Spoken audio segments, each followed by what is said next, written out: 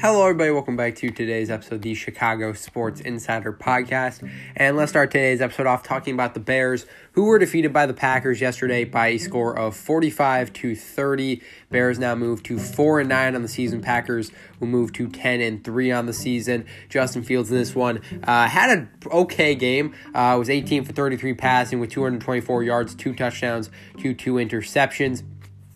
He did not play bad. He didn't play his best game, but he put them in a good position at halftime. Bears actually had a 3-0 lead thanks to that Cairo Santos field goal after the first quarter. Then they end up having a 27-21 lead going into the second half, and I think a lot of Bears fans were pretty excited about that until that third quarter. They just fell apart. 17 unanswered points in that third quarter. And they simply could not get back into this game. Justin Fields did what he could in this one. He did suffer a hand injury on his non-throwing arm, or a non-throwing hand, but he is expected to be okay. But he looked good. I felt like he looked pretty strong for a guy who had been out the past 2 weeks. I felt like he had a pretty strong game there. The running game didn't really do much in this one. David Montgomery, 10 carries for 42 yards. Justin Fields actually was the leading rusher with 74 yards in this one. Couldn't really get much going on the ground there. We did see some unlikely guys show up in the receiving game. Damiere Byrd and Jakeem Grant both had touchdowns in this one. Grant with 1 reception for 46 yards. He also had that great special teams punt return, the first punt return touchdown of the season, that 97-yarder. That was huge for the Bears in this one. Then Damiere Byrd, 2 receptions for 76 yards. And that touchdown. So he had both those guys had really strong games. It's very clear Justin Fields is starting to gain a lot more chemistry with his receivers here. And even though he's not really developing with guys like Allen Robinson, he seems to have developed strong chemistry with guys like Byrd, Grant, Mooney in particular, Cole Kmet. So I think, obviously we're starting to see Justin Fields develop a lot more as a quarterback, which is what we were asking for. So he had a pretty strong game, I felt like. Special teams also had a pretty nice night as well. Cairo Santos went 3 for 3 on his field goals, and he had the long field goal of 44 just before the end of the first half. Special teams did what they could in this one. Unfortunately, the defense was the big issue. Aaron Rodgers continues to show why he owns the Bears. 341 yards, 4 touchdowns, and was 29 for 37 passing.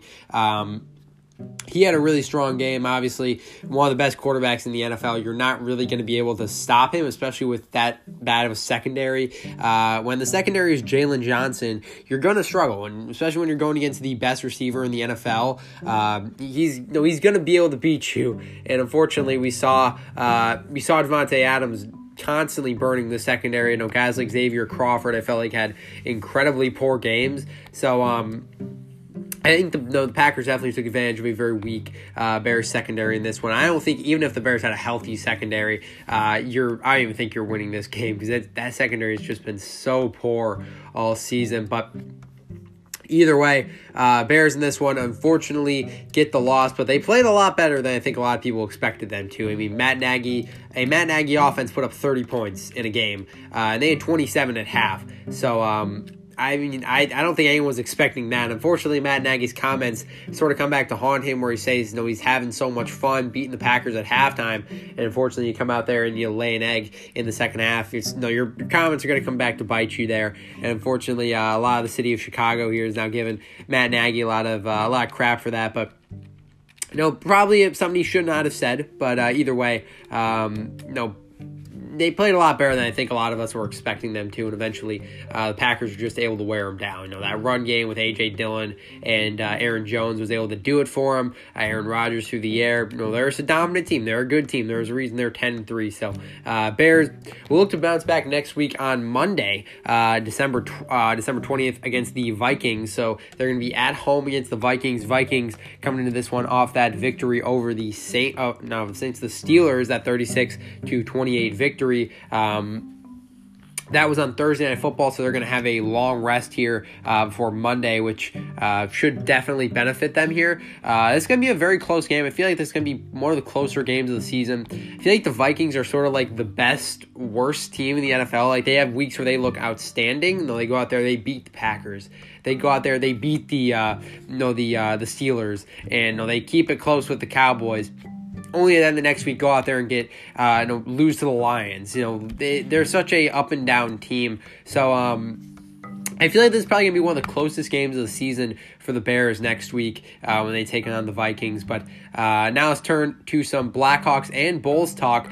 Both teams actually today had games postponed. The Blackhawks game against the Flames, which was supposed to be tonight, has now been postponed. The Flames had a couple COVID-19 concerns. They had 6 players and staff members who were in the COVID-19 protocols, and if they had traveled to Chicago, they would not have been able to enter into Canada.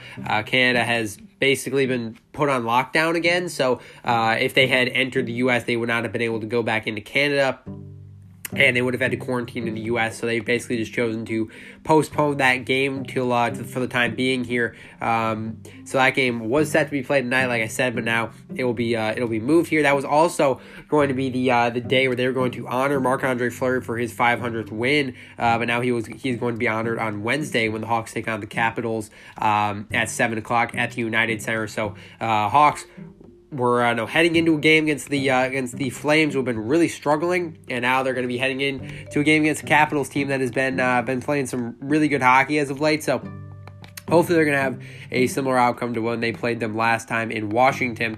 And now the Bulls today announced that they're going to have their next 2 games postponed. So they're going to take on the Pistons tomorrow night, and then they're going to take on the Raptors on Thursday. Those games are both going to be postponed after Alize Johnson tested positive for COVID-19. So he would have been the 10th player on the Bulls to enter the COVID-19 protocol. So this is a good thing for the Bulls here. It's probably the best thing that could have happened to them, because they definitely needed a break here. Your only healthy players were basically Alex Caruso and Alfonso McKinney. So you needed somebody here. You needed some healthy guys. So hopefully here we're going to see some guys some guys start to get healthy here. Apparently Kobe White is set to return from the COVID-19 list tomorrow. And then Javonte Green, DeMar DeRozan, we'll see more about those guys soon. But after Alize Johnson entered the protocol, it looks like he's going to be out for the even if we played these next 2 games soon, he will not be back for either of those since he did test positive. So he'll either have to be quarantined for 10 days or he'll have to bring in 2 negative COVID tests. So this is probably the best thing that could happen to the Bulls here.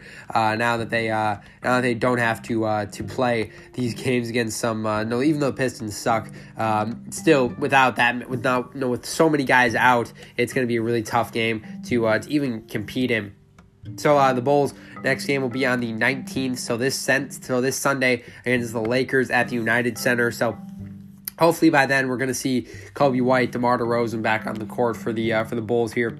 And now let's turn to the Blackhawks again, actually, as we need to announce some roster moves. They have sent Mike Hardman down to the AHL and have recalled Brett Connolly and Mackenzie Entwistle from Rockford. So Entwistle's been with the team for a good amount this season. Connolly was traded from Florida last season, and last year's deadline has spent the entire season in the AHL so far. And Hardman was recently called up, but is now being sent back down. So right now, Connolly most likely going to be a depth piece. I doubt he's really going to see much playing time here. And Entwistle, sort of same thing with him. And Hardman, you're probably trying to give him some excuse me, probably just trying to give him some playing time in Rockford. So that's going to do it for today's episode of the podcast. Thank you guys for tuning in, and I will see you guys tomorrow.